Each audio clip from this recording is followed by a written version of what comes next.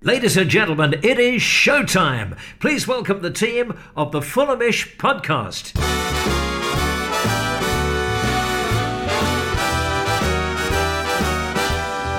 It's the Fulhamish podcast, your independent voice of Fulham FC. My name is Sammy James and welcome to the season 2019-20 review, the final podcast of the season, and maybe a little bit of a more measured analysis from the giddy heights of last week when we beat Brentford to get to the Premier League. It still sounds great. I'm joined today by Dom Betts. Hello. Farrell Monk. Hello, friends. And on my Zencaster screen, which is how we record these podcasts remotely these days, I have Jarms_Ballon_door. Hello, Benjamin. Hello, everyone. Is that how highly you think of your podcasting abilities? You should win a Ballon d'Or for them. Not my podcasting abilities. I'd say maybe my abilities on a five-a-side football pitch is up there. Okay. Potentially like a Sunday League Ballon d'Or. Anything else is just I'm in the mud. He's the best ball-playing centre-back that a five-side's ever seen. That's high praise from you. Thank you. He's not Guy Barlow. I'm taken aback. No, I'm not a Guy Barlow, actually. He's miles better than me. Farrell saw my footballing abilities last Sunday, and it's safe to say I'm definitely not winning a Ballon d'Or for those, am I, Farrell? I mean, shall I try and be kind? I mean, it wasn't your best performance, to be honest. There was a wonderful miss from 4 yards, but you know, I can't fault you for effort, and that's all I can ask. Thanks very much. Yeah, you definitely didn't try to be kind there, did you? Right, let's have a look back then at the season as a whole. So we're going to kind of work our way through it. I've got some questions at the end. I'm going to ask you your favourite game, goal, pivotal moments of the season. And then after the break, we've got quite a lot of questions, which some of them are kind of looking ahead to next season and then some of them looking back retrospectively as well. So the logical place is to start at the beginning, and it was not the most electric way to start a promotion campaign, Dom. A 1-0 defeat up at Barnsley. You were there, and if I'd have told you after that day that we're going to win promotion, I imagine you probably would have laughed in my face. I don't necessarily laughed in your face, but it would definitely have taken a lot of work from what I saw that day. I remember, everyone was, when we saw all the signings we made and we're going into this game against Barnsley, we were like, oh yeah, this should be like, this is a game where we can sort of make our mark on the league and go on from there. But these kind of games, this is probably actually, obviously they've just been promoted after having a great season in League One.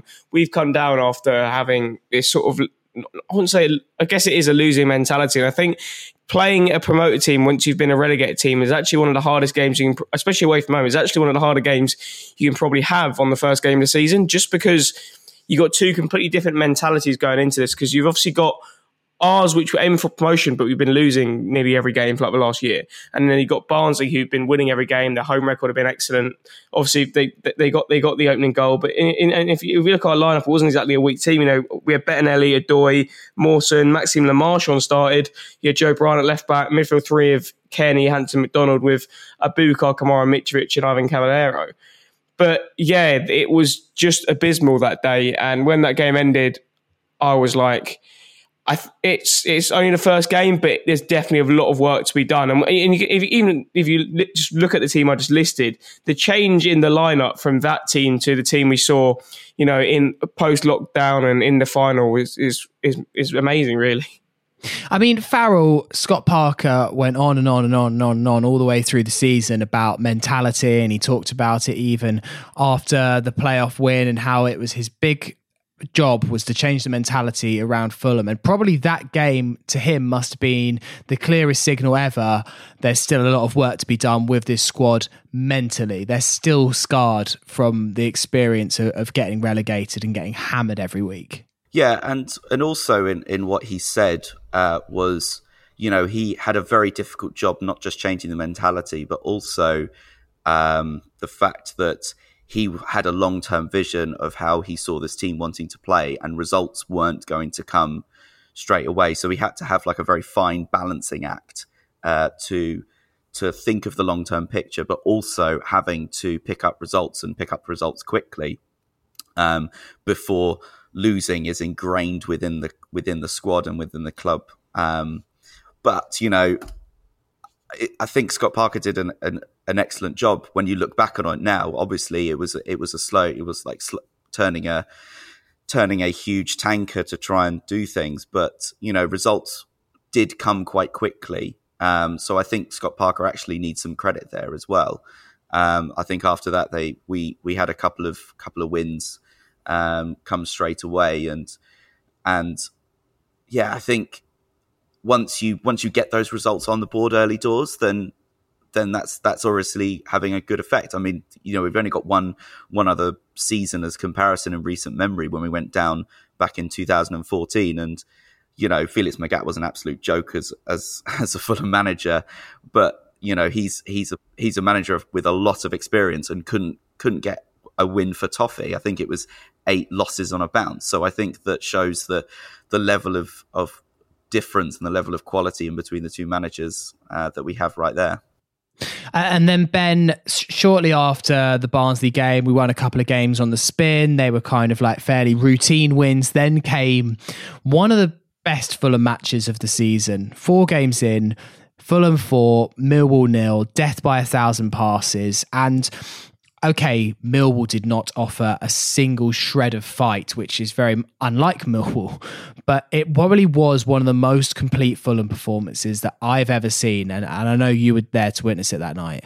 Yeah, me and you sat together that night. And I think, as you rightly say, it's one of those performances where every part of the pitch worked fantastically well. There was great balance. We moved the ball incredibly quickly. We exploited all those weak areas of Millwall. We passed through the thirds. We isolated their midfielders, and as you rightly say, we passed them to death and scored 4 tremendous goals. I always remember the goal that Knockaert scored, where there was, I think it was like roughly 15 to 20 passes in that build-up, and also the Cavaliero rocket.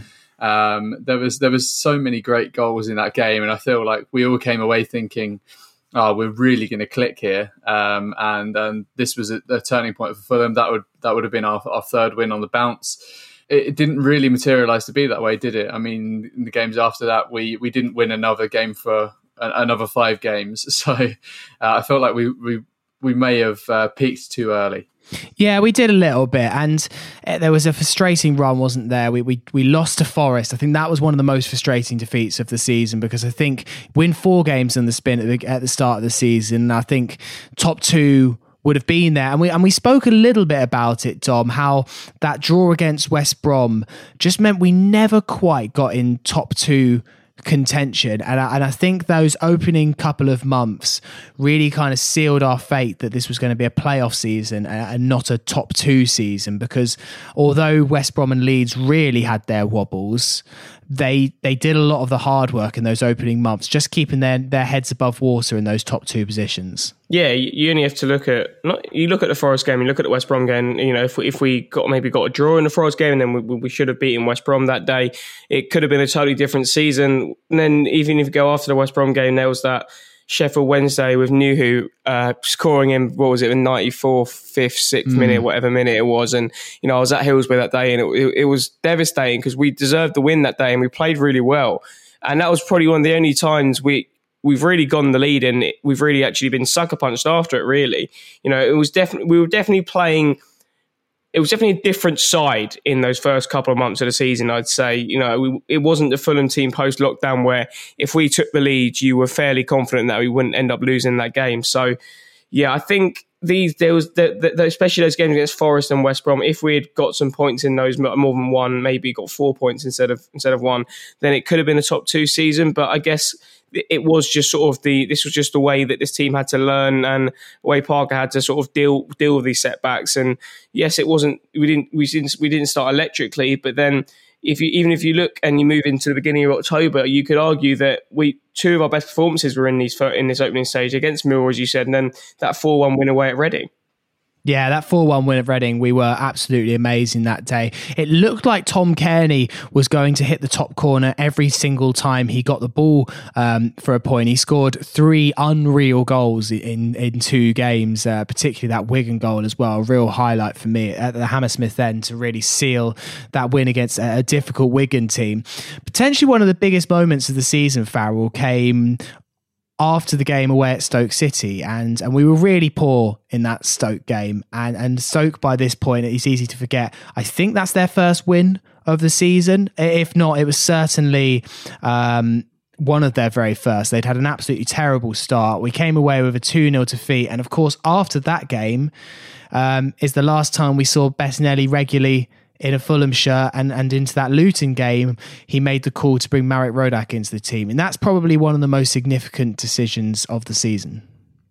Well, it's interesting you say that, because when you, in preparation for this podcast, you had asked us what was the 3 pivotal moments of the season. And I think, well, one of the ones that I've chosen is the fact that Rodak getting the nod over Bettinelli after that Stoke game. I mean, looking back at that Stoke game, there was, Bettinelli had a bit of a mare to start off with. He was quite shaky for their first goal. He had slipped, and then not long after that, he'd slipped again on a 1-on-1 situation, and quite lucky not to actually concede a penalty straight after that. And it was only through good fortune that Bettinelli got another look in, because Rodak got sent off against Middlesbrough not long after he got the nod. But, after that, Rodak, he really hasn't looked any way, shape or form losing that in figuratively number one spot, because he's been, he's definitely in contention for player of the season. He's my choice of player of the season, that's for sure. We saw glimpses of what he was capable of in his full debut against Southampton in the Cup, when he wasn't a one-person mission to keep Southampton at bay, although we did go on to lose that game 1-0, but we saw glimpses of how good a player he is. And, it would have been quite easy for Scott Parker to drop Marek Rodak after the Borough game, thinking, he's inexperienced, because it was a moment of complete inexperience to get sent off and think, well, I might as well go with Bettinelli. He's a bit of a safer choice. But Scott Parker showed us faith in him, and he's really repaid that faith with some outstanding performances and consistent performances as well. There's only one other game this season, which I think that Barnsley game at home later on in the season, where I thought, it's a bad performance there from Rodak, but I can't really pick out another one from that. No, I don't think I can pick out another one from that. And we will get on to slightly more positive times in a moment, Ben, but shortly after that Stoke game, which I would have thought would have potentially been up there for one of the worst moments of the season, was Hull at home. An absolute humbling by the side that eventually finished bottom of the league. Of course, Hull were a slightly different animal that day, with Jared Bowen and Grzycki still on the books for them. But it was a counter-attacking masterclass from Hull, but it just showed that actually get your tactics right, and this Fulham side was very, very fallible. And after that day, I really was thinking, God, we're nowhere near contention. And we dropped to 8th at the end of that game. I think that game exploited all the weaknesses of the side that we had there, when I think it was like time and time again we would all tweet or say in the WhatsApp group, we've had bang on 70% possession, or at least very high 60s, and one shot on target, and we've lost by a couple of counter-attacking goals. And I think this performance at home to Hull underlined that. I think the possession stats were unreal. I think we were sort of like mid to high 60s. 75%. 75% possession, there you go. And we still lost 3-0, which I think exploited all the weaknesses that we had in the counter-attack. The fullbacks were way too high, consistently out of position, and we got countered more often than not. And we saw this across so many of the games up until around about Christmas time. And then we started to kind of change the way we played, and ultimately we transformed into a bit of a different team after lockdown. Yeah, we'll come on to that kind of lockdown period in a moment. But Dom, following that Hull game, we went up to Birmingham, and it was a horrible Saturday in November. The weather was no good, and it was a difficult place to go at that time. Birmingham City were on fairly good form, if I remember. It was teaming it down, and Mitrovic was the difference that day, and it sparked a run of 4 wins in a row. But I really think that win away at Birmingham was crucial to getting our season back on track. It was crucial. I mean, it was a terrible game of football. That's what I thought you were going to end with. That's what I thought you were going to say when you started saying terrible. I thought it was just going to end in game of football, because it was very poor. I remember everyone going in at half time and thinking, what have we just watched? like genuinely, what have we just watched? Another reason it was big, it was obviously just for the November international break. It was the last game going into that, and going into that international break, obviously last one before the potential March international break, which it would have been one. It wasn't for COVID-19, but it was big to go into that with a win, no matter how it happened. And we got that win through the Mitrovic goal. Lee Camp being prime Lee Camp that day, by that just being absolutely terrible. But yeah, no, it wasn't a pretty game. It wasn't a good game of football at all. I remember that day it was freezing cold. But we got the win, and that's all that mattered. And as you say, it sparked a run of 4 wins in a row following the international break. We ended up beating QPR, obviously 2-1 at home without Mitrovic, because I think he got his 5th yellow card that day against Birmingham. Then there was that 3-0 win against Derby County, and then ended the winning run with that away win at Swansea. So yeah, 4 wins on the spin, but then followed by, and this seems kind of typical of how Fulham's season would go, 4 wins on the spin followed by 3 defeats in a row. There was a controversial loss against Bristol City where, well, there was nothing controversial about Bristol City's performance, but Neeskens Kebano denied an absolute stonewall pen in the 90th minute. I mean, I've never been more livid in my life after that game. A really meek defeat up at Preston, which you could have predicted before the season even started. And then probably one of the lower points of the season, a 1-0 defeat to Brentford at Griffin Park. Faz, it was an awful day. Brentford should have won by 5 or 6-0. Alfie Mawson had potentially the most torrid performance of his career that day, and it was the day where we all just said to each other, well, the automatic hopes are absolutely gone. We were quite wrong to be quite dismissive, and there was an awful lot of pressure on Scott Parker after this one, an awful lot of pressure. Yeah, there was so much to unpick after that game. It was definitely the lowest point of the season, I would say. Not only were we now firmly on a bad run with the 3 losses in the row, we'd also allowed Brentford to go above us, which I think was a bit of a kick in the teeth for the fans, at least. The game actually started quite fairly well for Fulham. I remember Kebano, he got the nod after coming off the bench against Bristol City and almost forcing the penalty late on, and then managed to get a start and was definitely one of our brighter sparks. I think he hit the post, had another good opportunity that was saved by David Raya. But then after that, it was just one way. It was just one-way traffic after Mbeumo got their goal. Brentford were solidly in control. They should have run away with that game.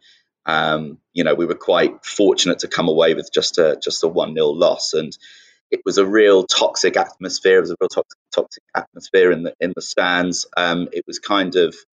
It almost felt embarrassing to be there while you're trying to applaud the players off, and there was so much vitriol being thrown at the players, because obviously the players go off right next to the away fans back down the tunnel.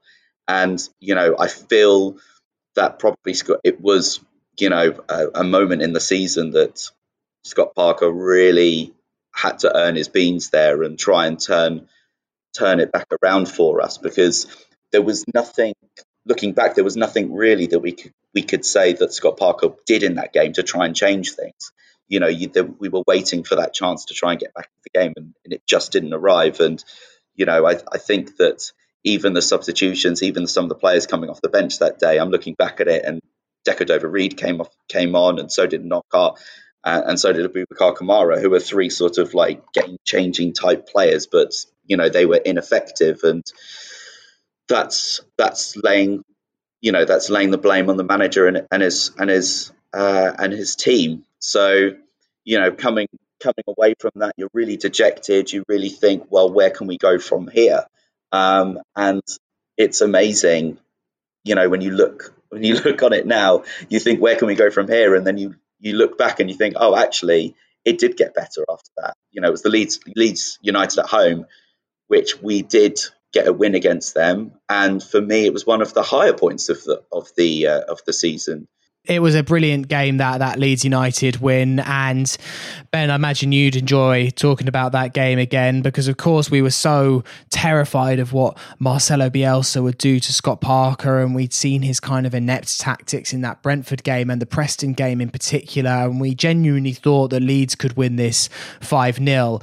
We got ourselves in front through a very ropey penalty that Mitrovic tucked away. Bamford got Leeds back into the game, and then Josh Onomah, who had been so maligned by the fans up until that point, became the hero of the day.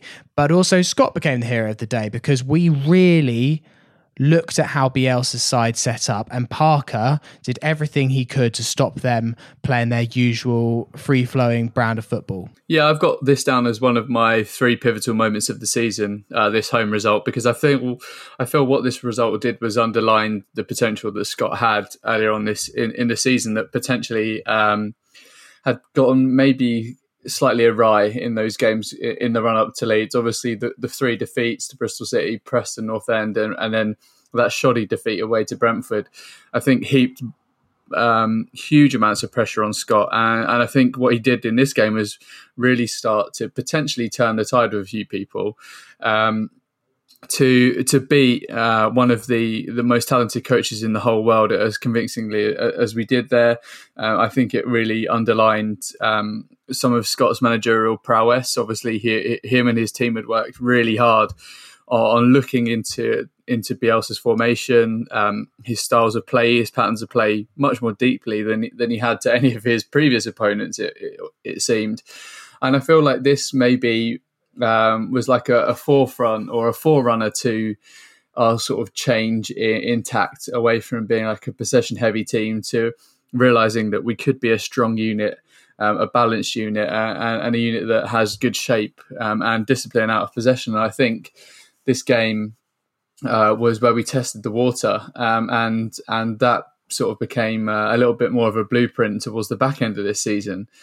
But I feel, as I said a couple of times, I felt like it underlined the potential that we had in Scott and this group of players. I feel like a lot of them came out after the playoff final and said that we discovered a mentality that we didn't want to be beaten, and we were sick to death of being beaten, and that we didn't want to just give up 3 points every week. And I feel like this is that game. It was a real pivotal moment, that game, because I think if Leeds have won, they would have been 15 points clear of us at Christmas. As it ended up, it was only a 9-point gap. It was so pivotal. And then, of course, Leeds and West Brom kind of went on their famous blip of the year, and they really, started losing games left, right, and centre. And Fulham just kind of remained consistent throughout most of January and February, picking up mostly wins. I was an annoying defeat on New Year's Day against Reading, where Reading did play pretty well and we just didn't really know how to deal with them.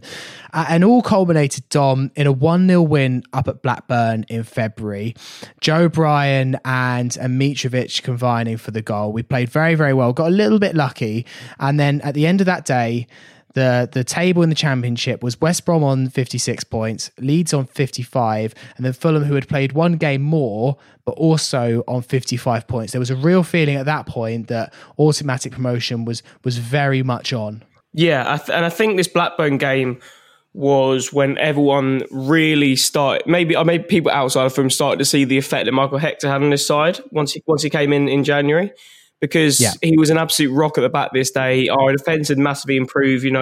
We had a clean sheet away at Hull, clean sheet at home to Middlesbrough, clean sheet away at Charlton, and then we obviously that weird 3-2 victory over Huddersfield, obviously. But I don't really know what happened towards the end of the first half there for Fulham. But yeah, we got another clean sheet away at Blackburn, and I think we were really starting to see. This is when I think our team was sort of developing into the team we saw sort of post lockdown, I guess you can say. The team that was very tight at the back would get the odd goal, because if you're looking at all the wins here, they are by the one goal. We beat Hull 1-0, beat Middlesbrough 1-0, beat Huddersfield 3-2, beat Blackburn 1-0. So it was by the one goal margins, but we were staying in competition for those top 2 places.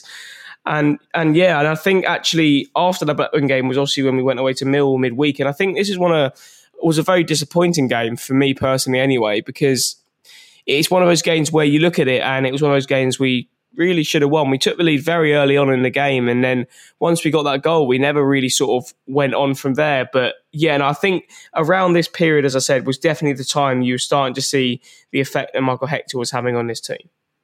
And then Farrell, we've spoken on previous podcasts about, was there one moment in the season where you think Fulham blew automatic promotion? And of course, it doesn't matter now because we won via the playoffs, and okay, an extra 2 weeks would have maybe been nice for the squad and maybe a little bit easier on our heart rates, but it's all kind of academic now. But that Barnsley defeat, 3-0, Marek Rodak had a real shocker that game.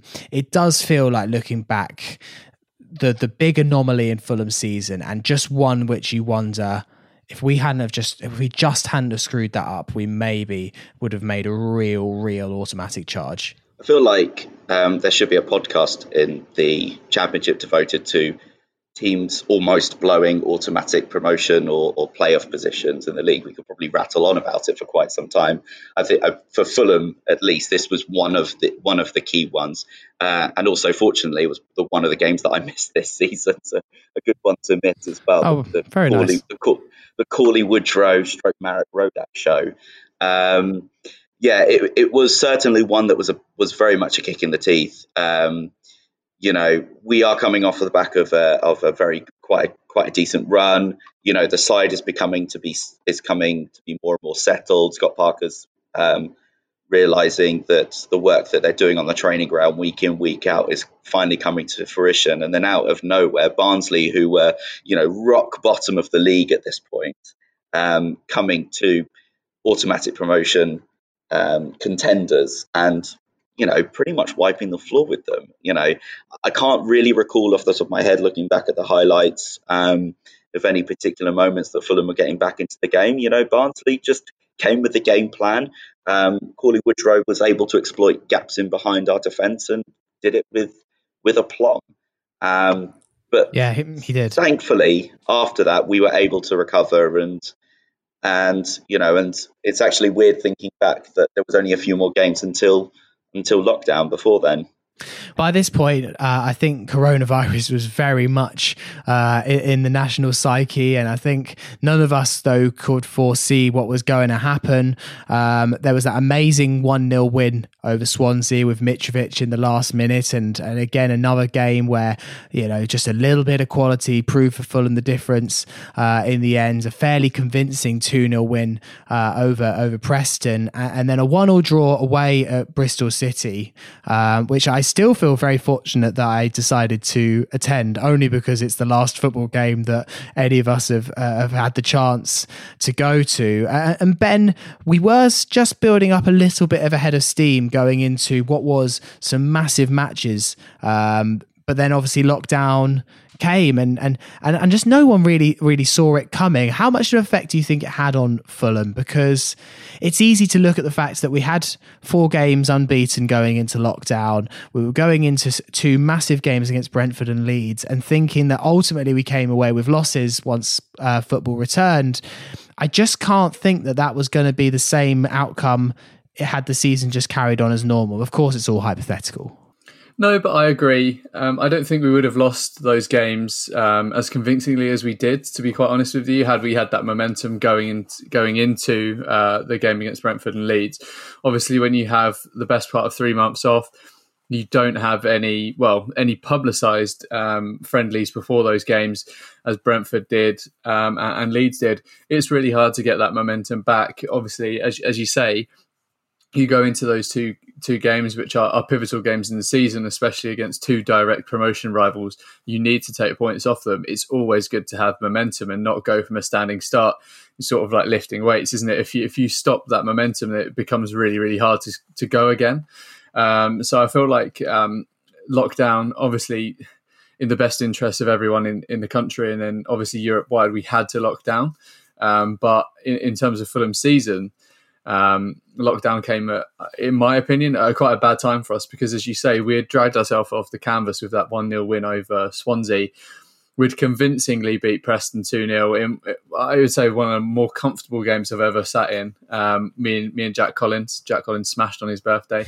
And then we put in a really, really good performance against Bristol City, and we deserved to get more out of it. So Yeah, unfortunately, lockdown came at a bad point, but I feel like actually what turned one of my second most pivotal points of the season is actually that defeat away to Leeds, because I think it just gave us a bit of a kick up the backside, and we realised that we couldn't come out here and try and boss possession and leave ourselves as open as we were. Dom, that Leeds game really was a low point in the season. We spoke about Brentford being a low point, but after that Leeds game, I mean, we were legitimately talking about not finishing inside the playoffs. We know that ultimately that's not what happened, and there was a big clamouring for change, and one of the more annoying things since last Tuesday has been a few people on Twitter saying things, sometimes at us, not us, and saying, where are the Parker out brigade now? I was very much thinking that I don't see the future for Scott. I wasn't necessarily saying that you sack him then. I think I actually specifically remember saying there's not much point sacking him now, but I don't see his future beyond this season. How wrong we were, but it was really, really bleak after that game, because we'd lost 2 games by an aggregate of 5-0, and I didn't see a way forward.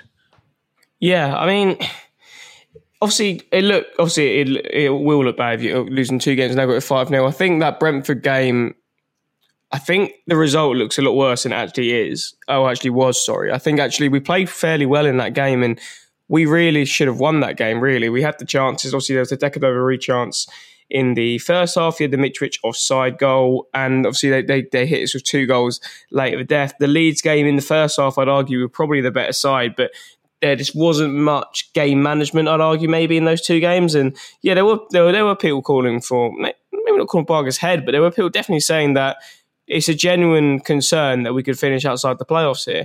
I think we were lucky with that. There was one result which meant that it was only one team who were in that 7th. I think it would have been Cardiff, we could see potentially taking our place in that respect. But yeah, obviously we bounced back with that win against QPR, then that last gasp win against Birmingham. I think everyone was ready to tweet out about the stats since Fulham's last home 0-0, which I think was it 2012 or something? I think something crazy like that. But I think we will get on to pivotal moments of the season, but I think a big one was the away win at Nottingham Forest. Because obviously they were another top 6 side. We didn't have a great record against other top 6 teams at this stage. I think that win away at Nottingham Forest, although it was scrappy, I think it was actually a very, very big moment of the season if we're talking post-lockdown. It was a massive moment, Farrell. And another big moment post-lockdown was the 0-0 draw away at the Hawthorns, because, well, we look back at it now with hindsight, a win for Fulham would have meant top 2, and Parker just didn't go for it that day. And I mean, again, academic now because of what's happened, but if, let's say, we hadn't have won the playoff final, I would still look back at that game and think, there was nothing to lose that day, Scott, if you'd have just let the handbrake off, but we didn't, and that was frustrating. I think there are 2 things here. I think that we were frustrated at the fact that, we didn't seem to go for it until the very, very late stage of the game. I think credit does have to go to Slaven Bilic here. I think it was a resolute defensive performance. I think for their game plan was not to lose that game, and it did work well for them. There wasn't really much of note in that game at all. I don't think that any side came out with any glory per se, but West Brom certainly had a game plan to stifle anything that Fulham could throw at them, and it worked well for them. And they're sitting second in the league. They are now a Premier League team. It was always going to be difficult for Fulham to break them down, and that's how it came about. If you're looking in those sorts of contexts, then perhaps it wasn't the worst result in the world. Particularly when you consider the run of form that Fulham had been on, and conceding chances was something that Fulham were getting better and better at. And when you look back on it now, and it's obviously impossible to tell, perhaps the lockdown, if you are looking for some positive in such a crazy situation, that perhaps that the long-term vision of Scott Parker and working on a particular style of play came at quite a good moment, because they could actually work on it. I don't know exactly what the players and what the team were looking at, but when you've got a long-term vision for this particular squad, perhaps a couple of months off to sort of reassess and try and drill into the squad how you want the team to play, is actually quite, turned out to be quite a good thing in the end. And we were always a team that conceded lots of chances, lots of goals, and then that West Brom game came on the back of that. Was 4 clean sheets in a row. Who would have thought that we could say that about a Fulham team?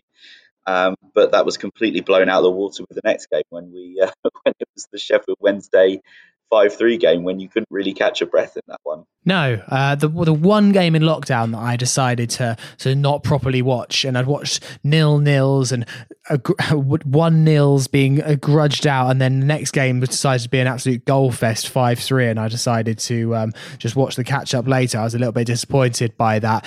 Ben, there's not too much point in this particular podcast going into what happened at the very end of the season. We've covered that in immense detail in the last few weeks, of course, but it was an amazing run from Fulham. It was 6 wins, 2 draws, and just that 1 loss in that Cardiff game going into the final at Brentford. We'd adapted style. We'd become this team that was really, really hard to break down. And once they got their noses in front, were dogged and determined to keep that lead. Scott Parker has built an identity for Fulham. We spoke about it all season. Why doesn't Fulham have more of an identity? I could understand what the Slav side was. I don't understand what Scott's trying to achieve. And in the end, at the 11th hour, he did actually build one. And this one maybe has got a little bit more longevity going into a Premier League season. As you rightly say, it gives us a bit more of a stepping stone, because it's a lot more closed than Slav's system ever was. Obviously, Slav's system is incredibly nice to watch, and it's great on the eye. The amount of passing and the different transitions in play and the patterns in play. But Scott's is a little bit more. It's sort of like a hybrid style between Slav and then the British game of sort of like shut things down, be a bit more physical, and be a bit more compact. Play the percentages a little bit more. And I feel like that didn't really come to the fore until we sort of lost to Leeds. And then at which point it was like, okay, guys, look, we're trying to play a certain way, but we're being found out a little bit. How can we transition this squad? And I think it emerged that there were going to be some bigger characters needed in the way that we played this system. Josh Onuma coming in and being that link between the midfield and the forwards, who at times looked really, really isolated, especially in that game away at Leeds and at periods before lockdown. And I feel like on the transition we were much better. We were incisive with taking our chances, and I think that all points towards bit of a stepping stone towards the Premier League. Obviously, we found this out 2 seasons ago, that teams can punish you in the blink of an eye. You give them half a yard and ultimately there's going to be a killer pass against you, or a shot or a goal. And I feel like Fulham are a bit more in tune with that style of Premier League play now, and demonstrated that over the 7 games going into that playoff final against Brentford. Okay, so before we take a break and answer some questions, I sent you guys a WhatsApp yesterday, and I asked you to look through the season as a whole and tell me your favourites in the following categories. And then I said, excluding the playoffs, please, because most of them you could make an argument for it being Joe Bryan. So your favourite game, your favourite goal in terms of technique, of which you can include the playoff final, that's fine. Your favourite goal in terms of moment, and 3 pivotal moments in the season. So Dom, I will start with you. So for game, I actually chose Swansea away just because it was class. Okay, I had a feeling that you may do this. But if we're talking about actual what is best game of the season, I don't think you can really look past the Sheffield Wednesday at home post-lockdown, because it was absolutely mental. I was watching it with my dad, and we were like, well, what is happening here? Genuinely, what is happening? Then if you're moving on to goal with technique, I chose all of these, just excluding the playoffs in general. I'm actually going to go with Harry Arter's goal against Villa in the Cup. The way he swazzes that straight into the top bins is absolutely ludicrous. Like we scored 2 absolute screamers in that game. Knockout scored 1 literally just previous to it as well. When it comes to goal, the actual moment, I wasn't there, but I think there was 2 games I missed pre-lockdown, which was Brentford away and Swansea at home. And I saw the result of Swansea at home. I was out in Braga watching Ryan Kent tear Portuguese defences to pieces. But no, that moment, that was such a big win against Swansea. And I think if we're looking post-lockdown, I actually think a massive moment actually would have been that Josh Onomah goal against Birmingham. I think that was actually a big moment because it was a very, very jab affair, but it continued. Obviously, if we drew that game, then I think actually the run we went on might not have actually happened. I think building on that win against QPR with that last gasp draw was actually a big moment. Maybe it wasn't maybe the most celebrated moment, but I do think it was a big moment for us. I think if you're looking at a goal moment, I think at that Mitrovic goal against Swansea at home was probably up there. Then when it comes to pivotal moments of the season, obviously you spoke about the Leeds game and how the sort of points gap changed. I do think a big pivotal moment was actually the loss to Brentford in a weird way. I think when it comes to pivotal moments, I look at you spoke about obviously beating Leeds at home and how the points gap changed, but I actually think the loss away at Brentford seemed a pivotal moment just because something definitely did change that day and all the better for it. I actually think a lot of our pivotal moments were actually the losses previous to going on winning runs. I think that they were quite big as well. I think if you're looking post lockdown, I think I spoke about it previously. I think that Nottingham Forest away win was big because our record against top 6 sides, especially away from home, wasn't great at that point. I think that was a big. I don't know if I say statement of intent, but it showed that we are here to go for promotion, because after that loss away at Leeds a few games earlier, everyone was thinking, will we even finish in the top 6?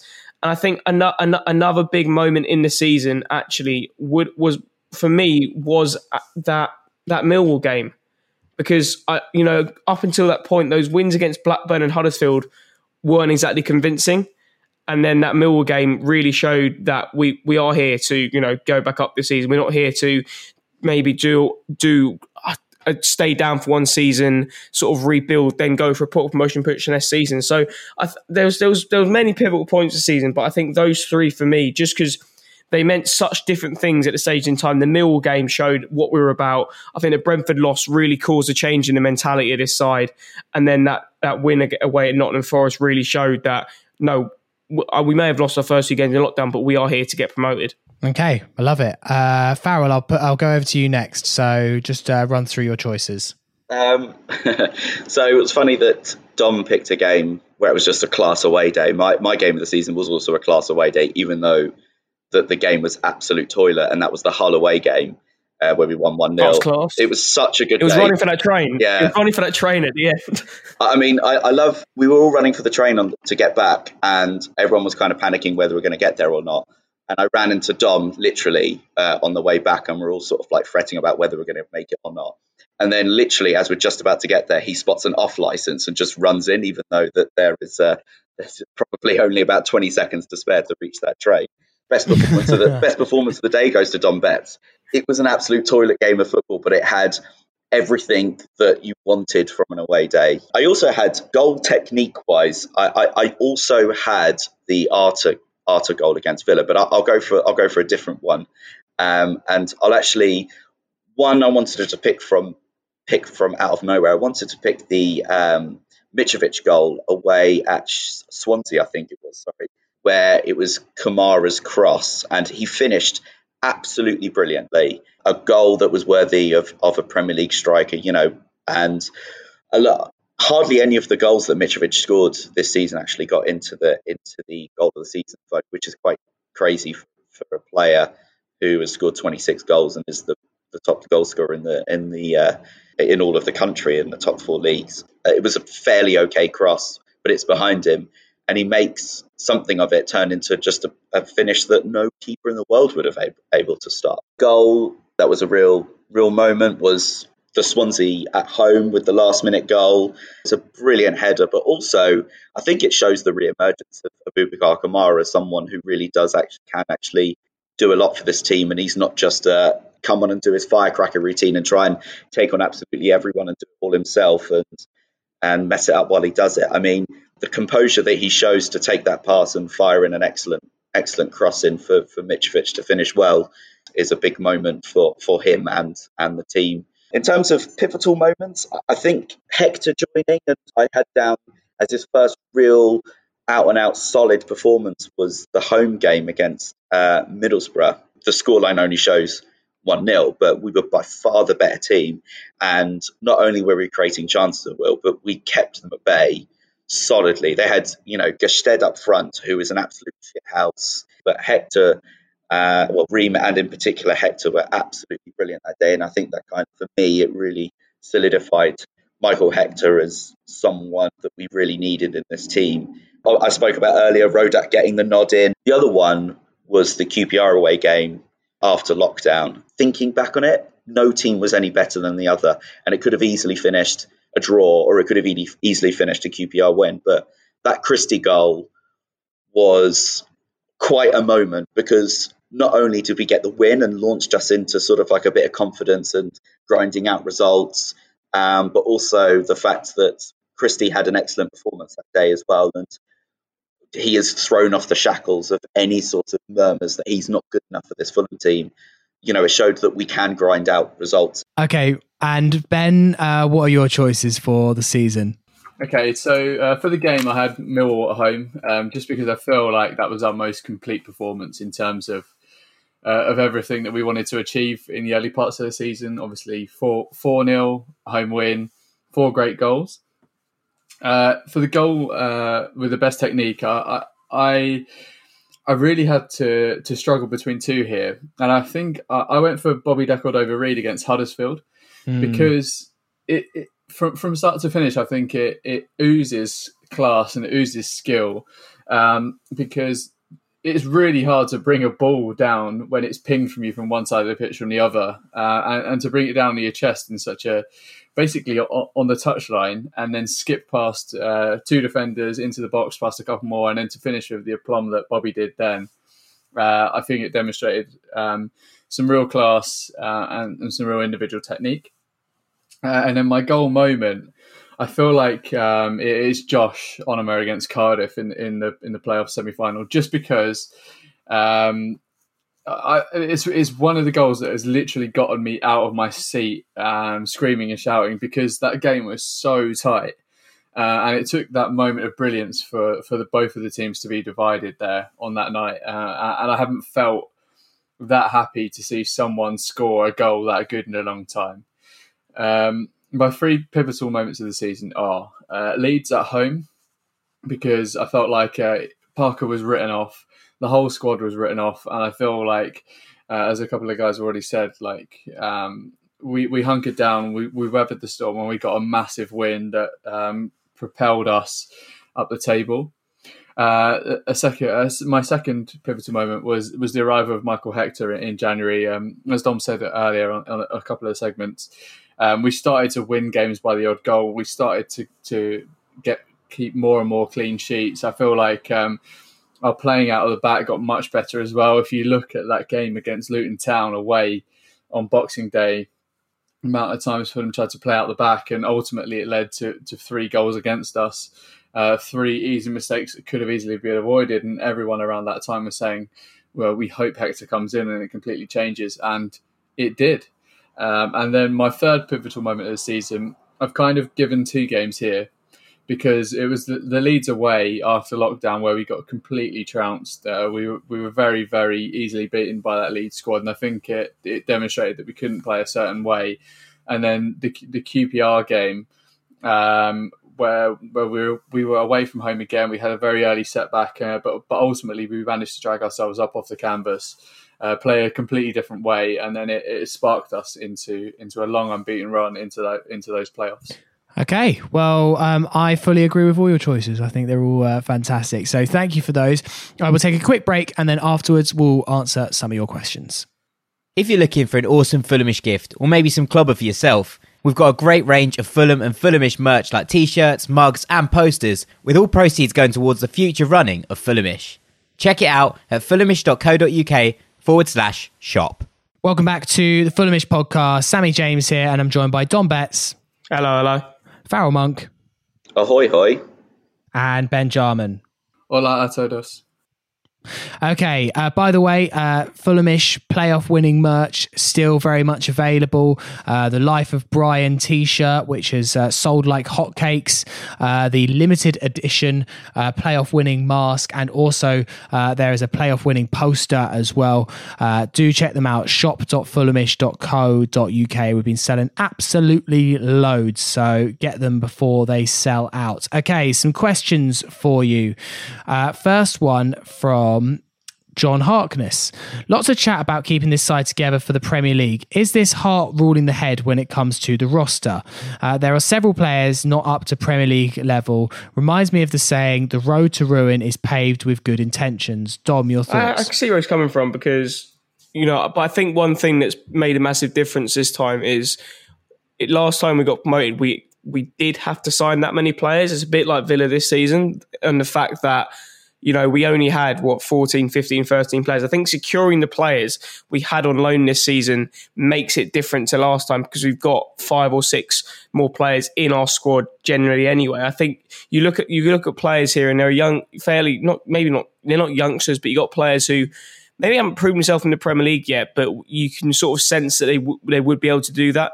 Players like Harrison Reed, if we have just secure his services, players like Josh Onoma, you would argue that being in a championship, the likes of Cavallero and Knockaert didn't necessarily have a huge amount to prove in the championship. I think now that them being in the Premier League, we might actually see better performance from them because they know that they haven't really shown themselves to be as good as they can be in the Premier League. So I think we all know signings will need to be made. And I think particularly in the defensive area, I think you're looking at Rodak and Hector, and you could say we would necessarily need to improve in the other 3 positions in another centre-back, a right-back and a left-back here. Let's not forget that we have been, the full-back area has been one of the weaker points of this side at certain times, especially we saw that in the Premier League last time. So I think if you listen to the interview that Joe Bryan did with David Ornstein for The Athletic, he sort of talks about team spirit. And I think that's the big thing. It's not about how many players you bring in or how much money we spend. It's about keeping that team spirit and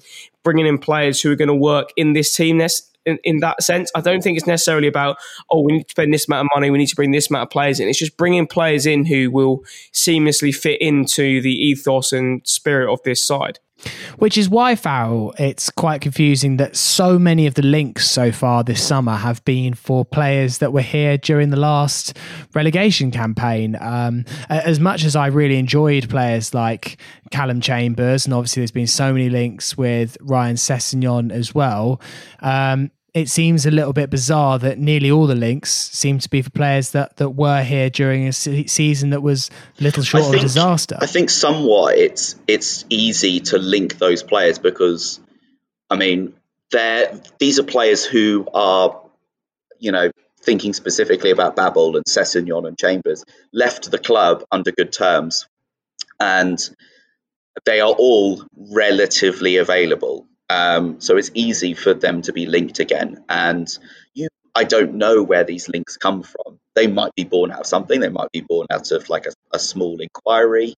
But I don't think there's anything more to it than if they are red hot out of Tony Khan's mouth or anything like that. But looking at those, I don't necessarily think it's the worst thing in the world to bring back, maybe 1 or 2 of those players. But, I think Dom has put it actually, really, really well that, the important thing right now is actually keeping a lot of this squad together. And as we know, under Scott Parker and previously under Slavisa, the way that the team is set up and how they do their work on the training ground does take a long time to come together. And, to actually disturb that by bringing 3 or 4 first teamers in would probably be a bit of a disaster like we saw last time in the Premier League. And so, in that regard, and also under the regard that, there's probably financial fair play coming involved, that we're going to have a huge reduction in revenue coming up with there being no attendances. So it's not exactly that Tony Khan can go out and sign loads and loads of players. And also, the other thing is, for me, that I like this squad. I like this team of players. I don't think we need to just upset the apple cart too much. And I don't think Scott Parker does either. I'm going to stay with you for this one, Faz, as our referee in chief.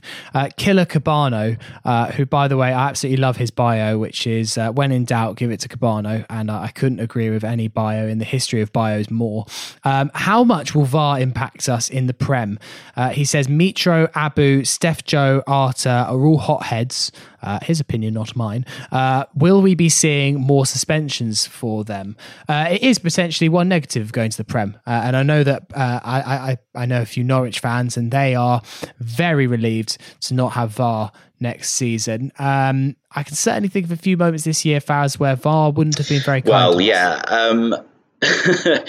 There's obviously the retrospective suspension for Mitrovic against Leeds, which didn't actually harm us too much in the end.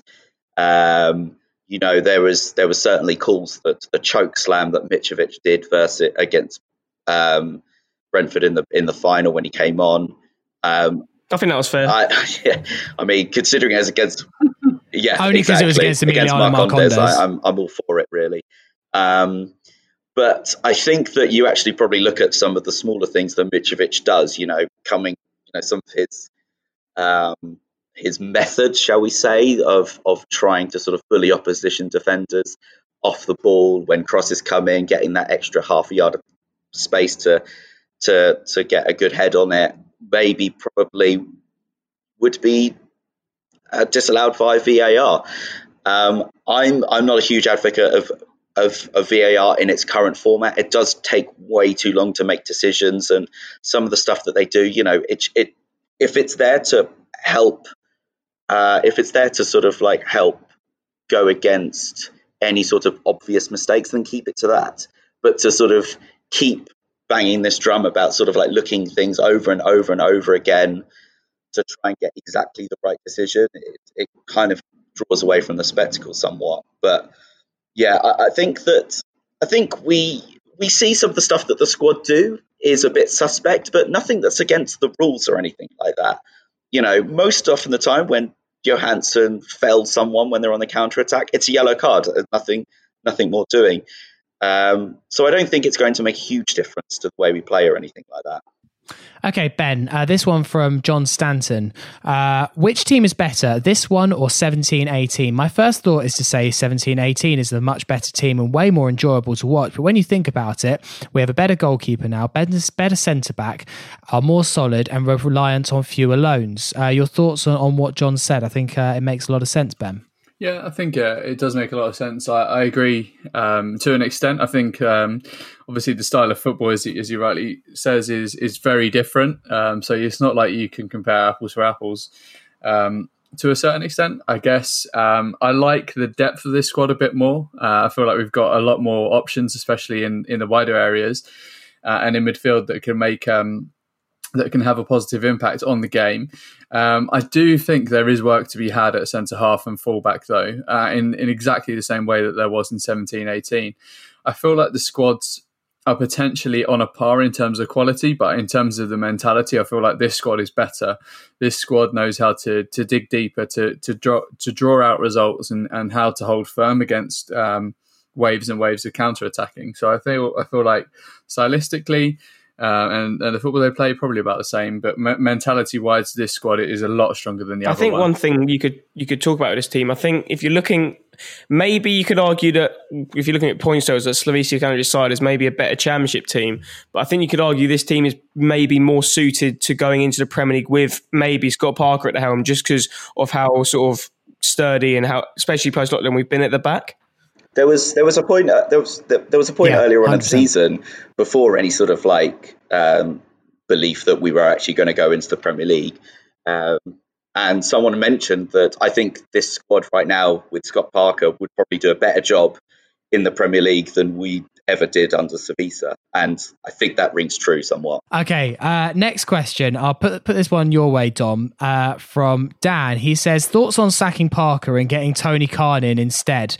Now, I know that Dan's obviously being facetious, and lots of us have read that Times article that has been done with Tony Khan, and some of it doesn't come across great. I saw someone saying that a key tip in business is to stop saying I and start saying we. And while some of his stuff may have been taken a little bit out of context, there was a bit of an element of that. And he was also very dismissive very quickly of Ryan Sessegnon. I will maybe forgive Tony that sometimes journalists do contort your words, but also that he is a man that probably should know that by now and has a lot of advisors. So my sympathy is minimal, to say the least. It was an interesting article, wasn't it, Dom? Yeah, it was with Alison Rudd in the Times, wasn't it? I think that what Tony was saying was perfectly fine. I just think a lot of the time it's just the way he says things and the way he reports on certain things. As you said, he says I a lot. He seems to make it about himself as opposed to about the club or Scott Parker as a whole. Obviously, he came out and said, yeah, it was we obviously knew it wasn't his idea to play Boubacar Kamara up in the final. I mean, that's fairly obvious. We haven't got Ralph Rangnick Part 2. But I feel like the intentions are there and I understand what he was trying to say. I just think he needs to learn how to say things. He never seems to help himself whenever he does any form of mainstream media. Apart from maybe the Fulhamish podcast, I would argue he came out fairly well from, but I digress. I think there's a case of like there's some Americanisms in the way that Tony speaks, and I feel like that potentially doesn't translate itself very well into written media. Although I do completely agree, he shouldn't keep saying I this, I that. It should be a case of we.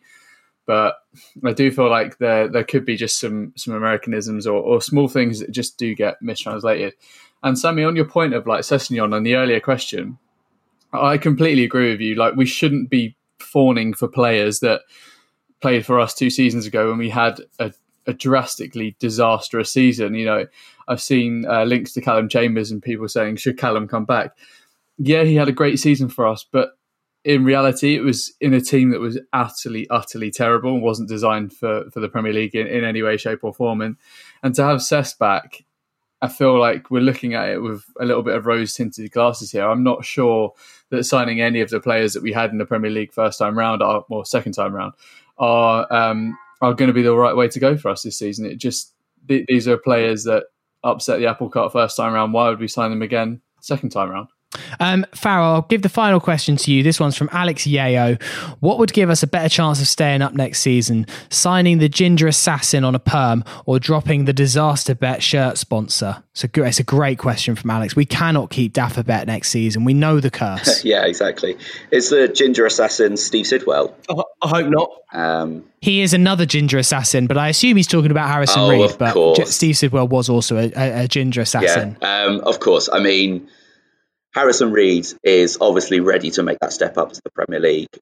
He has got some experience there in his slightly younger days with Southampton, but we've seen what he brings to this team, and he certainly fits into the ethos and the mentality that Scott Parker wants from his players. But obviously, drop Dafabet. I think dropping the blue kit as well would also be nice.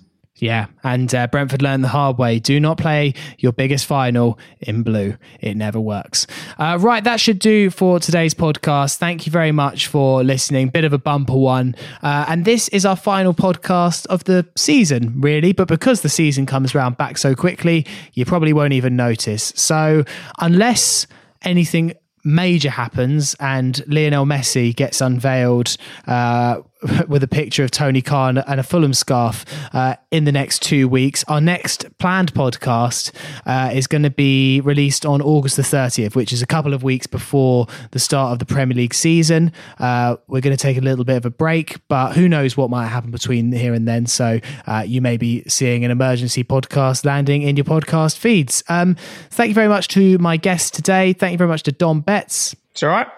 Hope you have lots of Aperols in the sun whilst Fulhamish takes a mini break. Of course. I mean, it's not like I haven't been doing that for the last week. So he's got just a fridge and you open it. There's no food in there. It's just Aperol spritz. Farrell, thank you very much. Thank you very much, Sammy. And Jarms _Ballon _Door. Thank you very much. Thank you very much, Sammy. Cheers for having us and cheers for your support all season. Yeah, thank you for everyone for listening. It's been an absolute pleasure to be on Fulhamish this season and roll on next season and hopefully a slightly better crack at the Premier League than the last time we were in it. Have a good few weeks. Enjoy the sunshine if you have it. Come on, you Whites. Good luck.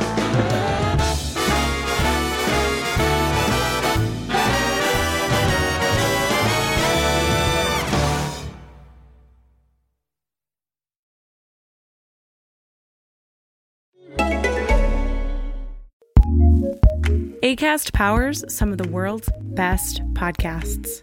Here's a show we recommend. Hey, it's Maria Hinojosa here. And Julio Ricardo Varela. We are the co-hosts of the Roundtable podcast, In the Thick, where we talk about politics, race, and culture from a people of color perspective. That's right. Every Tuesday and Friday, we bring you the latest political news, covering the stories and issues that matter to communities of color with amazing POC journalists, activists, and academics from all over the country. So you're not going to want to miss our coverage because we have a lot of fun. We do. Which means that on election night, November 3rd, we are going to be hosting a live virtual show to give you the much-needed POC perspective on this crucial night in our country. Follow us on social media at In the Thick Show to make sure you don't miss the updates and this live analysis. Subscribe to In the Thick wherever you get your podcasts. Acast Recommends.